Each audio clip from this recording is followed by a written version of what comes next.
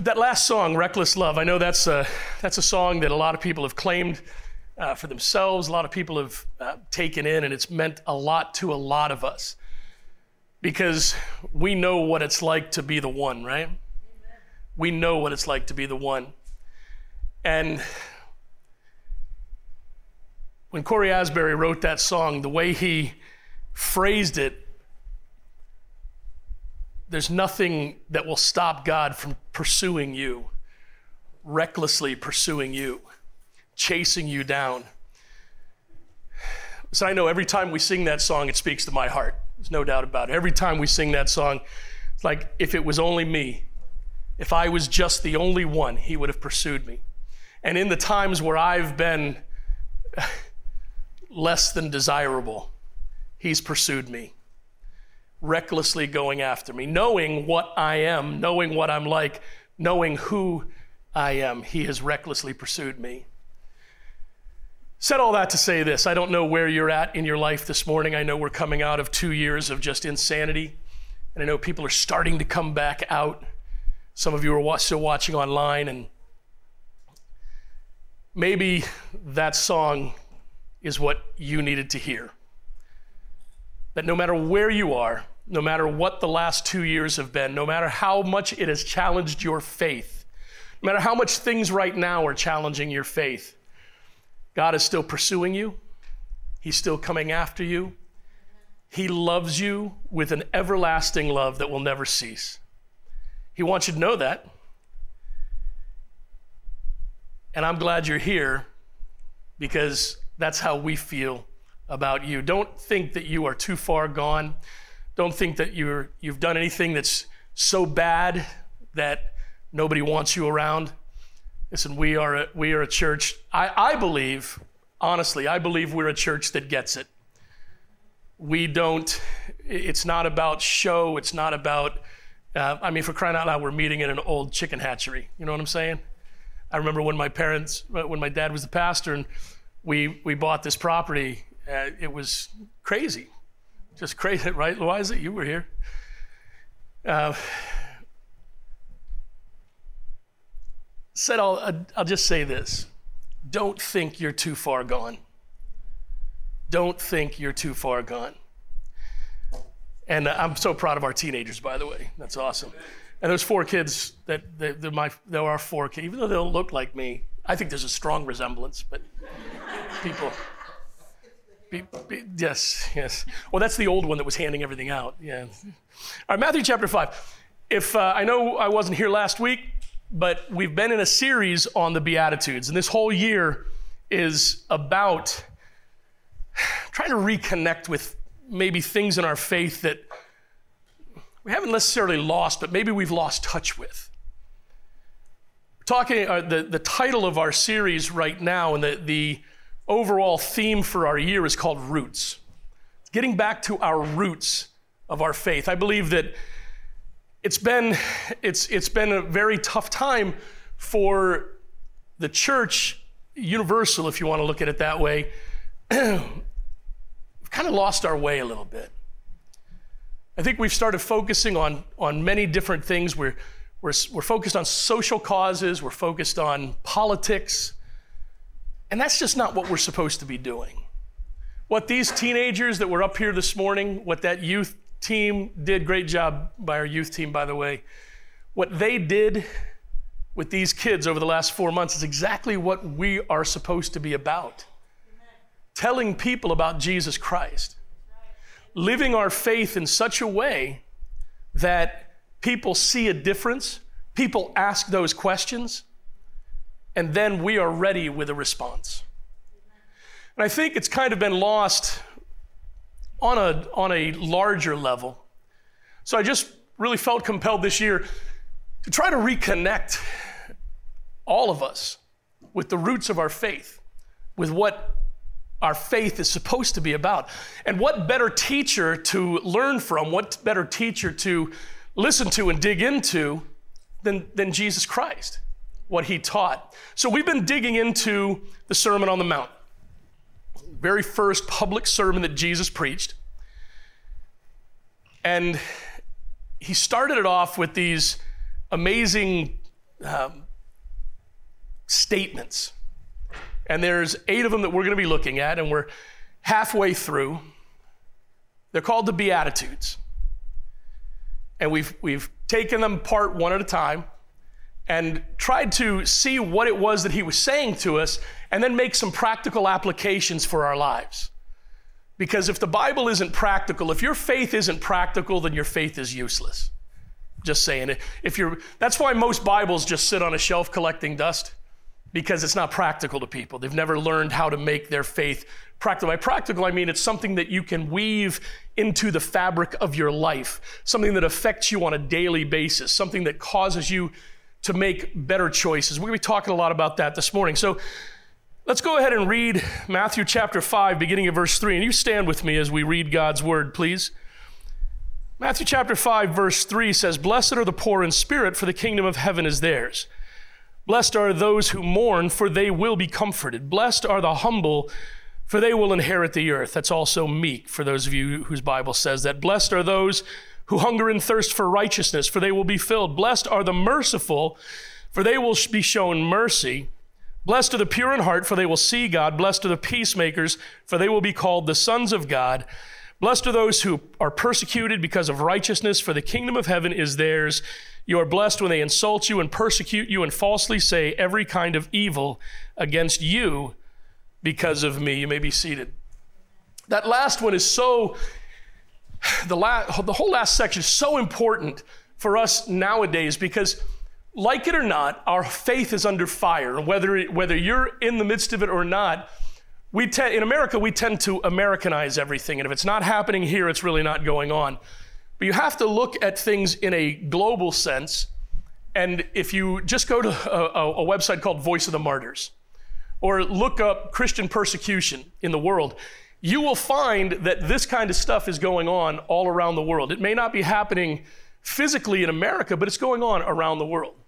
And here in America, our belief system is under attack. We may not be necessarily under attack physically, but our belief system is under attack. If you don't know what you believe, then you're going to fall into the trap of buying into societal pressure and saying, well, this is okay. And now the big fad for a lot of pastors is to make the gospel and make their church palatable to society. Listen, I understand I'm not saying we're intentionally rude. I'm not saying we're intentionally nasty. We try to push people away. But Jesus said, "I've come to bring a sword." Jesus said, I've come and I'll divide people. Not that he came to divide people, but he says, my teachings will divide people.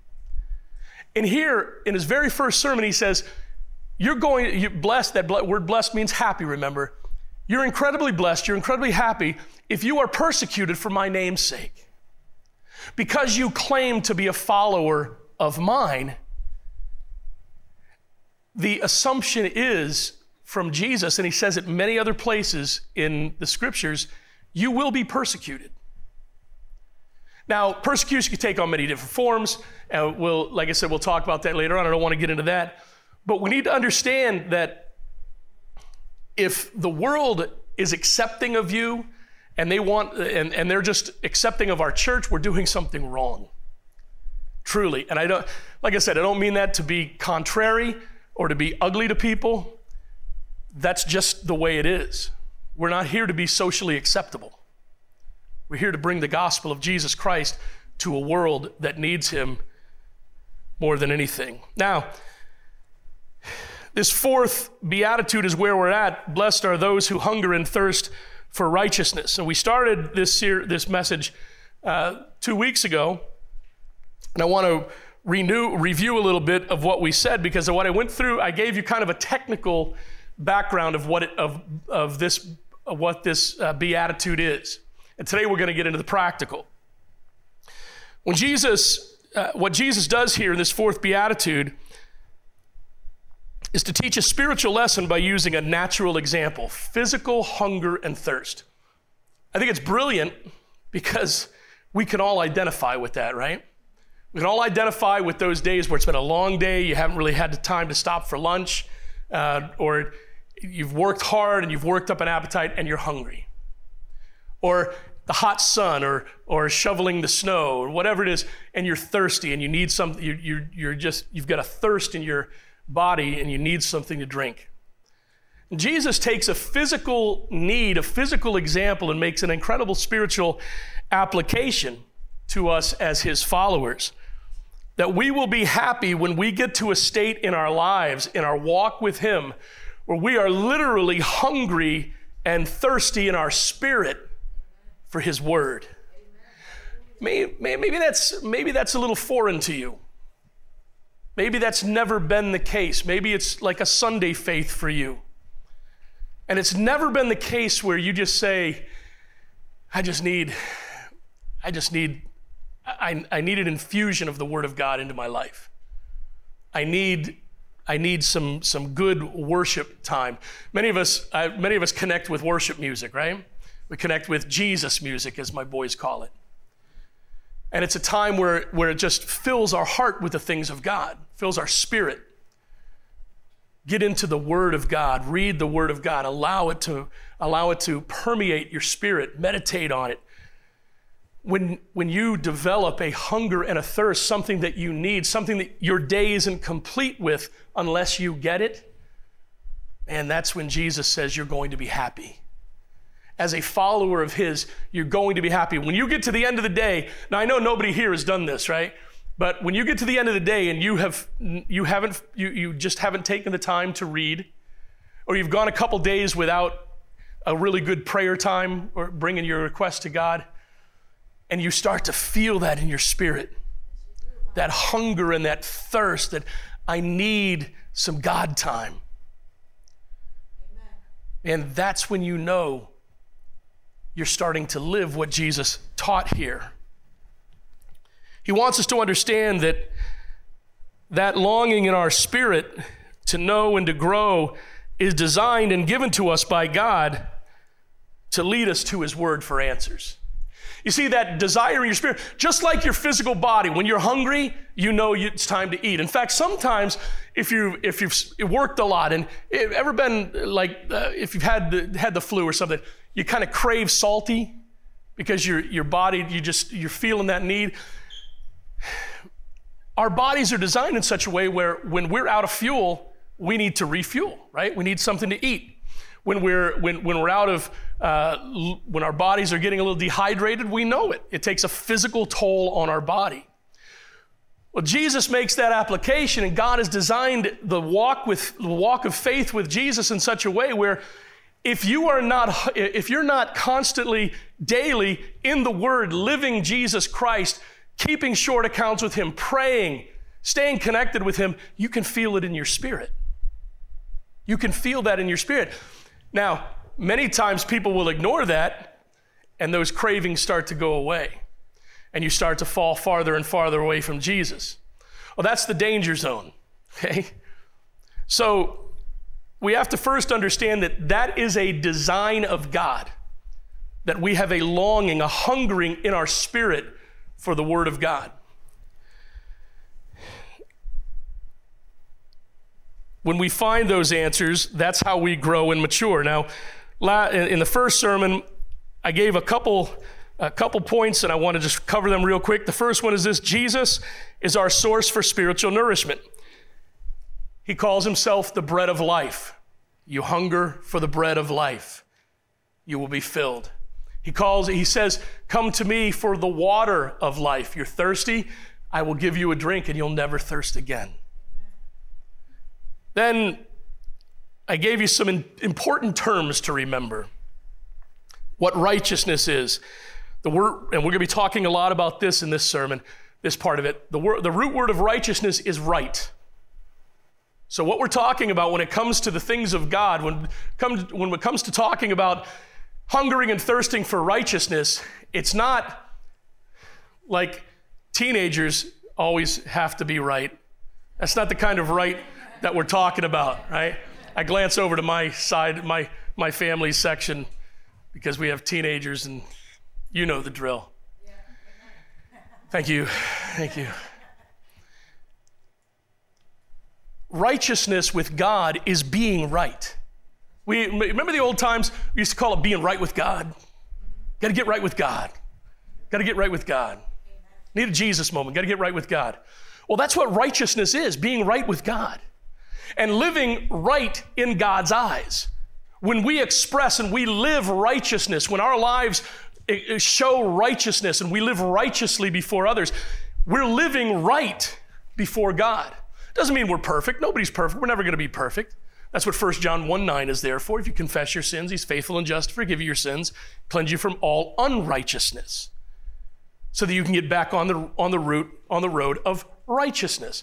So the root word of righteousness is right. We talked about justification, and justification is when God declares us righteous. We are justified in God's eyes. Remember I used the phrase for justification, just as if I'd never sinned? That's how God sees us.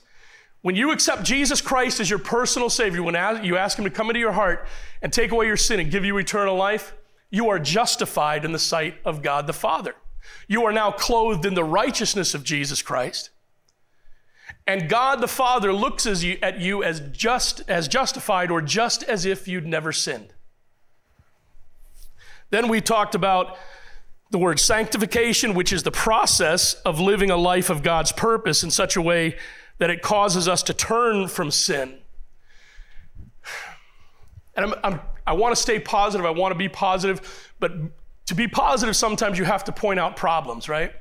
And I think the sanctification process is where we're losing it as Christians, at least in America. Because we want to be able to hang on to the world while we're still trying to live for Jesus.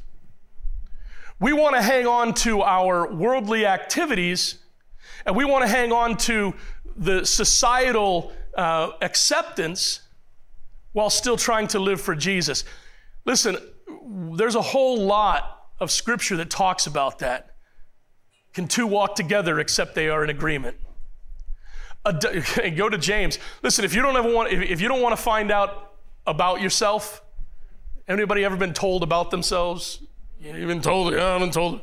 Oh, that's right. Tell you about yourself.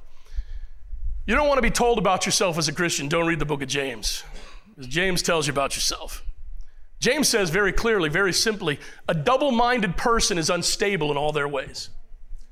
So if you're trying to keep one foot in the church and one foot in the world, the Bible says you're double-minded and you're unstable.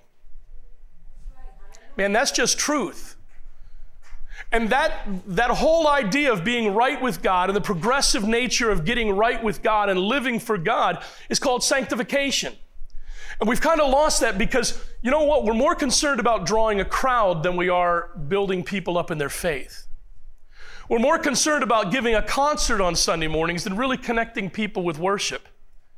What I love about our worship team is that no matter who's up here, they understand, and this is something we've cultivated. Zach and I have worked. Zach was the worship leader for a long time, and now he's over the worship team, and we've cultivated this in our church. Listen, we're not up here to perform. You're not up here to perform. You're not up here to show people what great talent you have.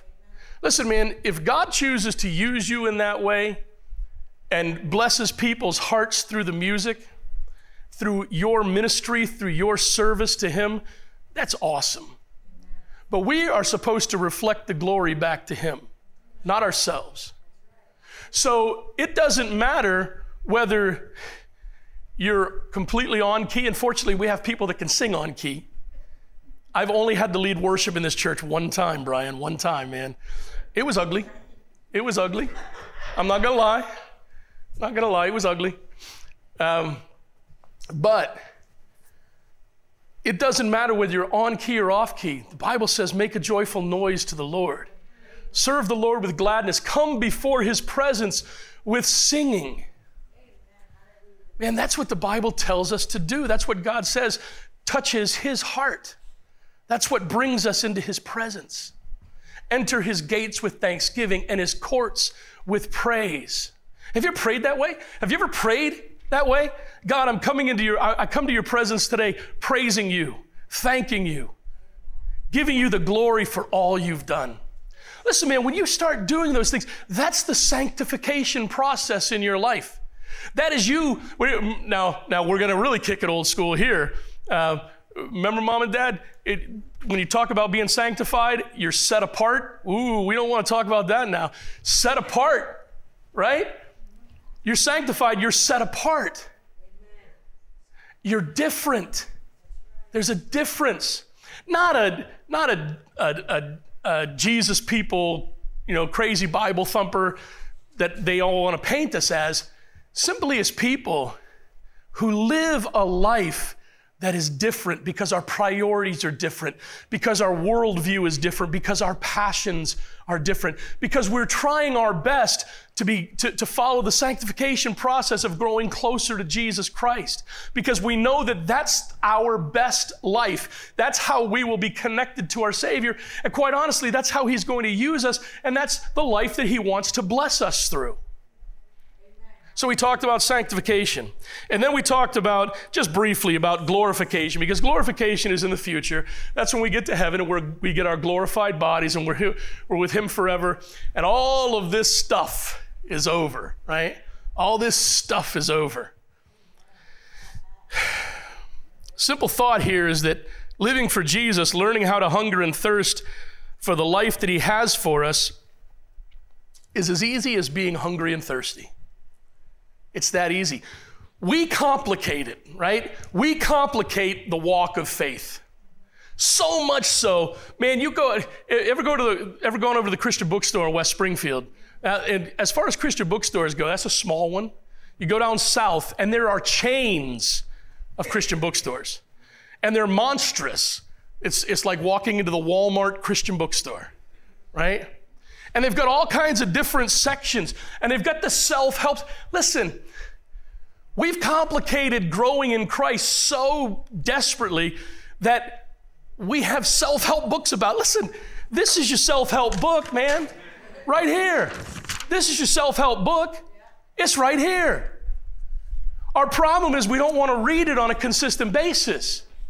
Our problem is we don't want to come out to Bible studies. We don't want to get together with other believers. We don't want to make those phone calls. We don't want to listen to sermons or Bible studies online. We don't want to dig in and learn what the Bible has to say. I don't understand it. Well, ask somebody. Man, James says, if anyone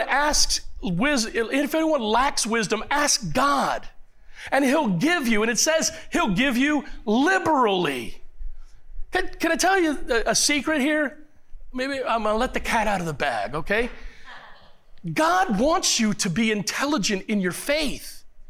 He wants to teach you. He wants you to learn. He wants you to understand. He wants you to grow. He doesn't want you to be a baby. We're going to talk about that here in a minute. He doesn't want you to stay a baby that has to constantly be spoon-fed. He wants you to be able to walk on your own. He truly does, man. That's what He wants for you. So He made the righteousness process, the desire for righteousness, to be as easy for us as being hungry and thirsty. That's it. Be hungry and thirsty in your spirit. So this morning we're going to start. I don't know if well, I can tell you right now, we're not going to get all the way through this. Surprise, Jonathan. We'll just keep this one for next week too, okay? Give the tech team a week off for no more midnight Friday night sending it out. So let's get a little practical. What does it mean to hunger and thirst for righteousness? What does that mean practically? Because like I said earlier, if the Bible isn't practical, if your faith isn't practical, then it's really not any good. We've all had those gifts given to us, right? It's like, what in the world is this thing for? Like, give me a comb. What's practical about that? You know what I'm saying? Give me, remember Brill cream, Brian? Remember Brill cream? Guys used to use that in their hair to slick their hair back. Give me a tube of Brill cream. What's it good for? It's not practical for me. It doesn't work. There's nothing there. Turtle wax. That's a good gift. So we want to get practical. We want to find out what hungering and thirsting for righteousness. Because I know sometimes when I was a kid, I would hear these things. Man, that's a great sight, by the way, Drew coming down to hold the child, man. Drew Brow, ladies and gentlemen, hold the baby. This big, rough and tough guy handling knives all the time. Ah, look at that. You got no hope, buddy. You're done. It has to be. I remember as a kid learning some of these things and hearing pastors preach, and I couldn't quite grasp it because I was so young, but there was that desire in my spirit to learn what it meant. What does this mean? When Jesus says, I'm going to be happy if I'm hungry and thirsty for righteousness, how do I do that? You know what I'm saying? How do I do that? What do I have to do in my life to be hungry and thirsty? What does that look like every day? What does it mean to hunger and thirst for righteousness? Well, the first thing I think it means that you want to be grown up spiritually. You want to be grown up spiritually. We've all, remember when you hit 13? I remember we were in the car yesterday, I think it was, and Autumn was like, geez, I want to be in high school in 2 years. Like, I wanted to say, so I'll say it now in front of everybody instead of saying her. I wanted to say, well, Autumn, why don't we finish 7th grade? All right? Let's finish 7th grade, and then let's go through 8th grade and make sure we get to high school, right? That's the plan. Let's make sure we do what we need to do to get to high school. But what I loved about that is Autumn has hope. You know what I'm saying? Autumn has hope. She's like, I can't wait to get to high school. There's hope there. There was a time when that wasn't there. There's a time in our lives when hope wasn't there. But now, hungering and thirsting for righteousness gives us a hope that there's something more for us. We want to be grown spiritually. We want to be grown-ups spiritually for whatever reason.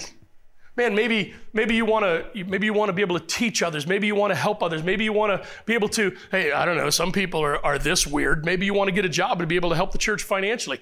Whatever it is, man, you want to be a grown-up spiritually. That's what it means to hunger and thirst. And I'm sorry, my shoes just keep squeaking up here. It's like a basketball court. You hunger and thirst for righteousness. It means you want to be grown up spiritually. You have a desire to consume the principles of the Word of God. Remember, that's what Jesus said. I am the bread of life. Consume me. I give you the water of life. Quench your thirst spiritually with the water I give you. Be hungry and thirsty for what I offer you. 2 Peter 2:2 says, like newborn infants, desire the pure milk of the word, so that by it you may grow up into your salvation. Christian, the walk with Jesus Christ, the life of faith, the Christian life, however you want to say it, is a process. All right, it's a process. It's not a destination, it's a journey. It's a walk. Sometimes it's a run. Sometimes, we don't like to hear this either, but sometimes it's a bench to sit on and rest. He leads me beside still water. He restores my soul. You see, it's a journey that we go on to grow. And it starts by accepting the fact that when you accept Christ as your Savior, no matter how much you think you know, you don't know what you don't know. I was talking with, having a conversation, I think it was with Zach and another guy in ministry. I said, one of the greatest lessons I've learned as I've grown older as a pastor is I don't know what I don't know. And I need to learn. I need to constantly be learning. And that doesn't mean I have to learn how to use the new iPhone. Doesn't mean, sorry, no offense to Apple. Doesn't mean I need to learn how to use every app on my MacBook. That's not what I'm talking about. I need to learn the things that I don't know about Jesus. I need to learn the deeper understandings of following him and living for him. I need to understand the things that I don't know and don't understand. I need to learn the things that will help me to become more profitable for the kingdom of God. I need to learn, and I need to admit that I don't know what I don't know. Why? Why is it so vital that you grow in your faith? Christian, why is it so incredibly vital that you hunger and thirst for the gospel, for the word of God in your life? Why is that so important that you grow? Because immature Christians make immature decisions. Immature Christians make immature decisions. You remember what it was like when you were a kid, right? I'm sure you had it all together. Lewis in here? And Lewis is out there. We were talking at the door this morning about things some people did when they were teenagers, smoking that weed that has a little funny smell. So I never did. Honestly, I never did. I know that made me unusual for my generation, but I never did. But other people did. And when you were teenagers, I had a lot of friends that partied a lot. I had a lot of friends that they rebelled. And I know none of your kids, none of our kids here in here do this, but they rebelled just to be rebellious, right? If mom and dad said the sky is blue, you're going to say it's azure, right? It's not blue, it's sky blue, right? Okay. All right, knucklehead. Have a cracker.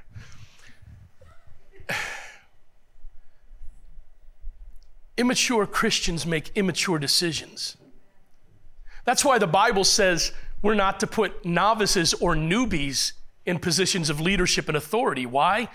Because spiritual leadership requires spiritual depth and understanding.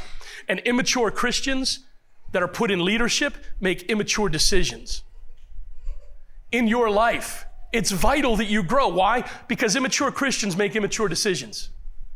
That's why the Bible says we are surrounded with a great cloud of witnesses from the Word. And that's why the Bible tells us to surround ourselves with good, solid Christian people who know more than we do, so that we can learn from them. Immature Christians seek shallow power and recognition. We just talked about that, right? Immature Christians are all about the recognition. They're all about the power. I want the power to make the decisions. I want things done my way. When you grow and learn that we all have gifts and talents from God, and we're all placed in this body to accomplish a certain purpose, and it doesn't matter if you're the foot or the brain, you're going to be blessed by God, not by your gift, but by your faithfulness. You're going to be blessed by God for your willingness. And God is going to bless your work and your sacrifice and your gift and your ability to serve and follow through to serve with blessings the same for you as it is for me. God doesn't judge us based on our ability. God blesses us based on our faithfulness. I look at it as one of the greatest comments. I won't say complaint because people don't complain when they say this. One of the greatest comments and regrets that older Christians have as they get older is that they don't have the same energy to serve as they did. Their bodies just don't do the same things they did when they were younger. Man, I'll share with you what I share with them. Listen, then it's time to transition. It's time to transition. And you are, at one time you were the servant, now you're the teacher. Now you're the advisor. Now you're the prayer warrior. Now you are the strength and backbone of the church. You're the generation that is raising up the new generation. You're never done. And it's not about it's not about what you accomplish, it's how you accomplish it for the kingdom of God. Immature Christians cause very mature problems when they act immaturely. And that's why we need to grow in our faith. Immature Christians cause very mature problems when they act immaturely. So you need to grow. What else does it mean? It means that you want to pursue the right way of living. You want to pursue the right way to live.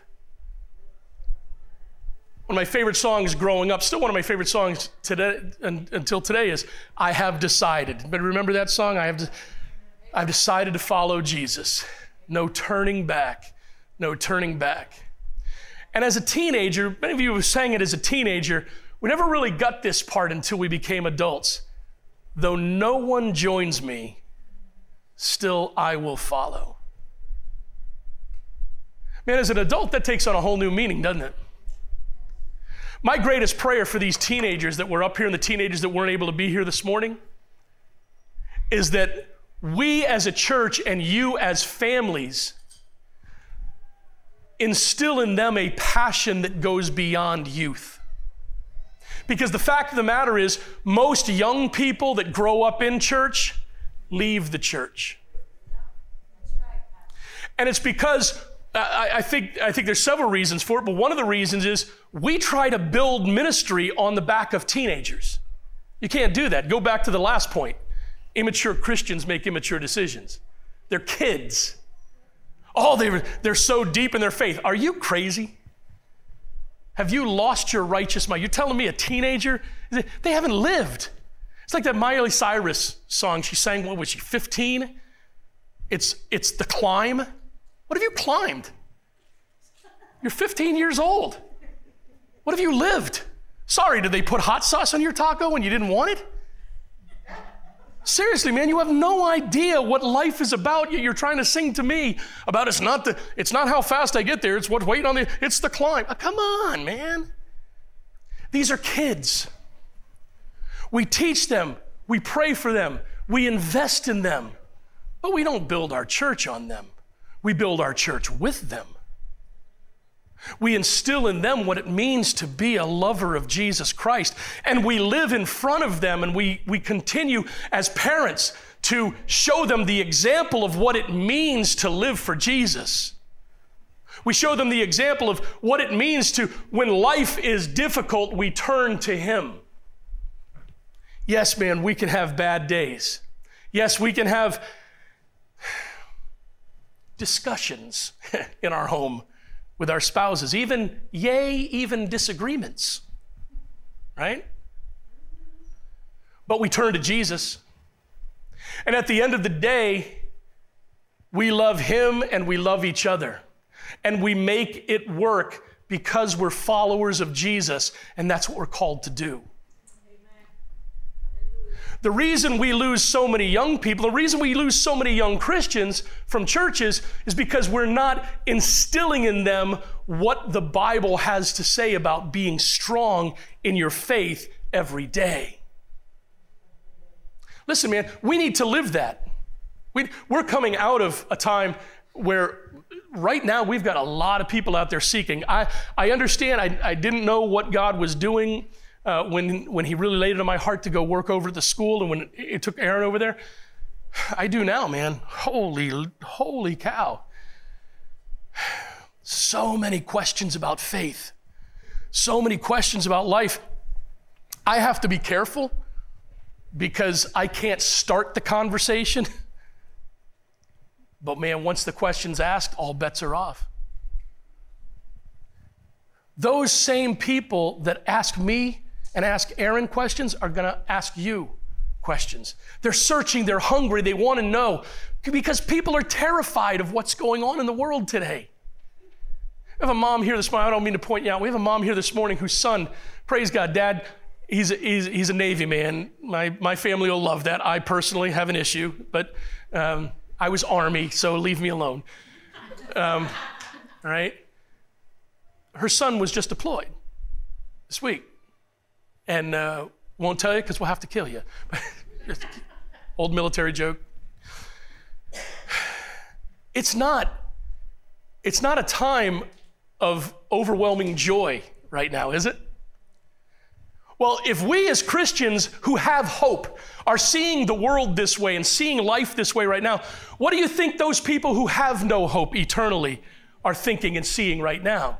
Do you see why it's so important that we hunger and thirst for righteousness and desire to walk the walk for Jesus Christ that makes us better followers of His and weaves into our lives a pattern of faithfulness and love and grace and peace, not anger, not frustration, not making our point just to make a point, but weaving within our lives the grace of God to be ready at any time to tell people about our Jesus.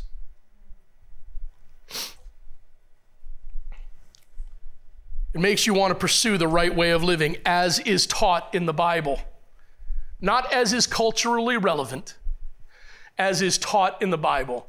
The principles of the Word of God that was written over 2,000 years ago, some of it over 3,000 years ago, are as real and relevant to life today as they were back then. Don't let anybody tell you any different. They're as relevant today as they are back then. That's why the Bible is a book of principles and not rules.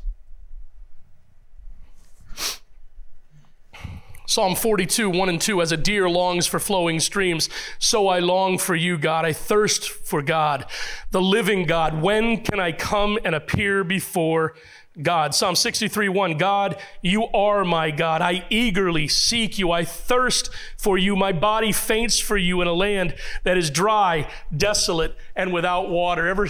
Have you said recently, even so, come Lord Jesus? Talk with some of those people who are so connected, and that's what they say. Man, even so, come Lord Jesus. Deliver me from this. Proverbs 21:21, the one who pursues righteousness and faithful love will find life, righteousness, and honor. Let's boil it down to a little bit more practicality, shall we? What does it mean to hunger and thirst for righteousness?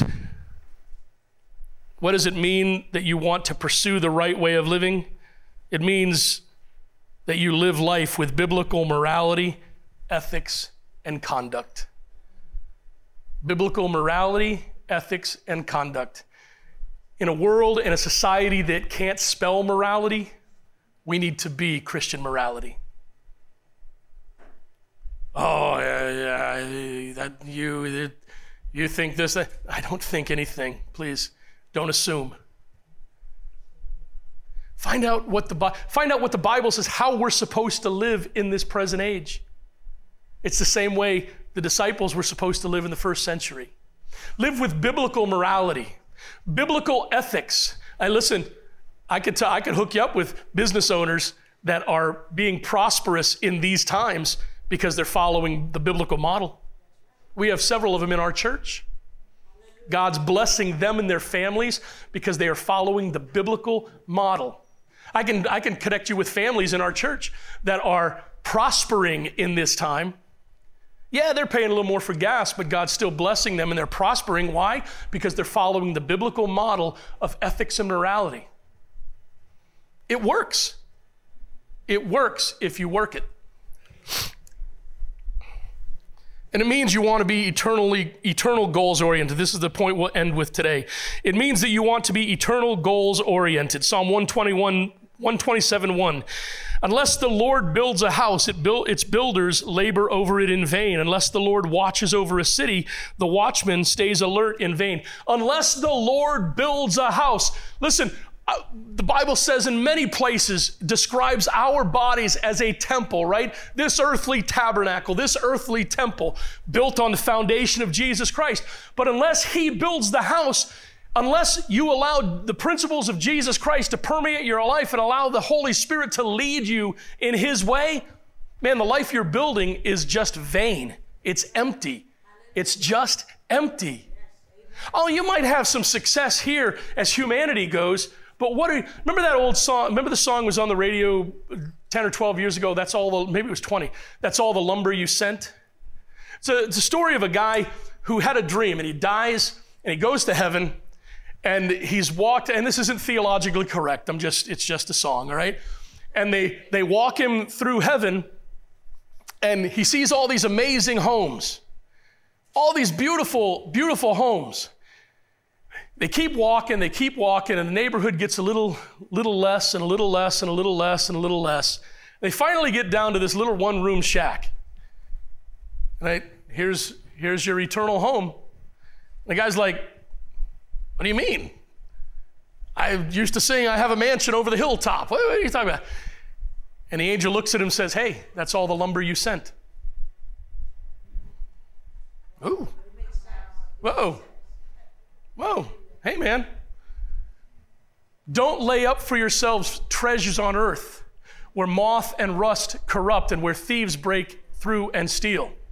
Lay up for yourselves treasures in heaven where moth and rust don't corrupt and where thieves don't break through and steal. Oh, here's the tagline, man. Where your treasure is, there will your heart be also. Like I said, don't hold me to the theological truth of that song, but the lesson sure is a good one, isn't it? That's all the lumber you sent, man. That's all you gave me to work with. Even a chef like Drew, he's the only one we have in here, right? Even a chef like Drew. Now, Drew amazed me one day. I went into his restaurant and we went out to lunch, and he said he had a pineapple in his, I don't know if you remember it, he had a pineapple in his walk-in that was about rotten. And I'm like, oh, throw it out. He says, I took that and I thought about it, and I made a chutney out of it. And it was I was like, what? But listen, okay, thank you, Chef Tell. Appreciate it. Gosh, he's not the guy to use for an example, because I could give him an onion and he'd make a gourmet meal. But for most of us, if you gave us a mud ball, how about I use a mud ball? We'll give you a mud ball. You're not going to make a meal out of that, right? Just not good. Don't even talk. Don't start. All right.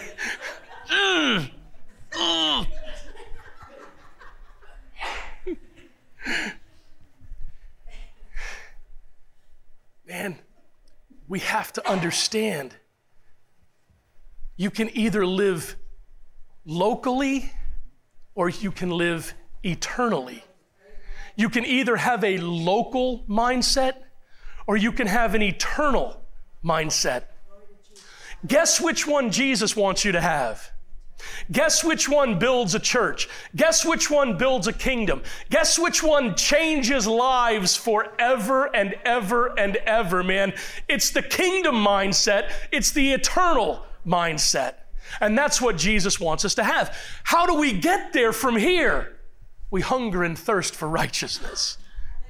We hunger and thirst for what he has for us in his word. That's how we get there. Proverbs 3, 5, and 6, trust in the Lord with all your heart. Do not rely on your own understanding. In all your ways acknowledge him, and he will make your path straight.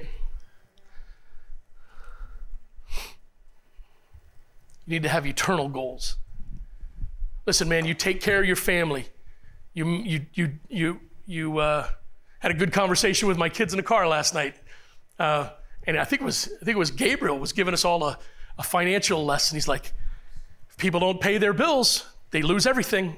They lose their, okay, 10 years old, all right. Time to start investing, Gabriel, right? Like, wow, okay. Let's make that practical, shall we? Church, if we don't start investing in ourselves, in our church, and in eternity, we're going to lose everything. Let's pray. Thank you, Lord, for the privilege of being back here. God, missing last Sunday was one of the hardest things I've done. God, I love church. I love your people. I love New Life. I love the atmosphere, the environment. Thank you for the privilege. I can truly say that today. Thank you for the privilege of being here today. Thank you for all those who came out. Lord, thank you for those who weren't able to be here with us but joined us online. And Father, we thank you for all your blessings. Thank you for giving us a church to come to. Lord, it truly has been great to be in your house today. Father, now's the time for us to live what we say we believe. Father, we walk out of these doors and we leave this behind. Lord, your word tells us that we are to hunger and thirst for your righteousness, for your way of living. Father, put that in our spirit. Put that in our soul. God, give us a desire in our spirit to know more about you. And allow that to grow inside and then show itself on the outside. And God, give us opportunities to change our community, our world for you. Lord, every one of us are going to see and meet people perhaps we've never met, people who don't know you. We're all going to have those confrontations throughout this week. God, may we be open enough and in tune enough to your leading when you provide the opportunity for us to live your word. May we do it. Give us the courage to walk through every open door. God, give us the courage to speak your name to situations that need to hear it. And God, may we honor you. May we go forward today as worshipers, living for you. Thank you again for the privilege of being here. Thank you for those who were able to be here with us, Lord. May you bless the fellowship time after. In your name we pray. Amen.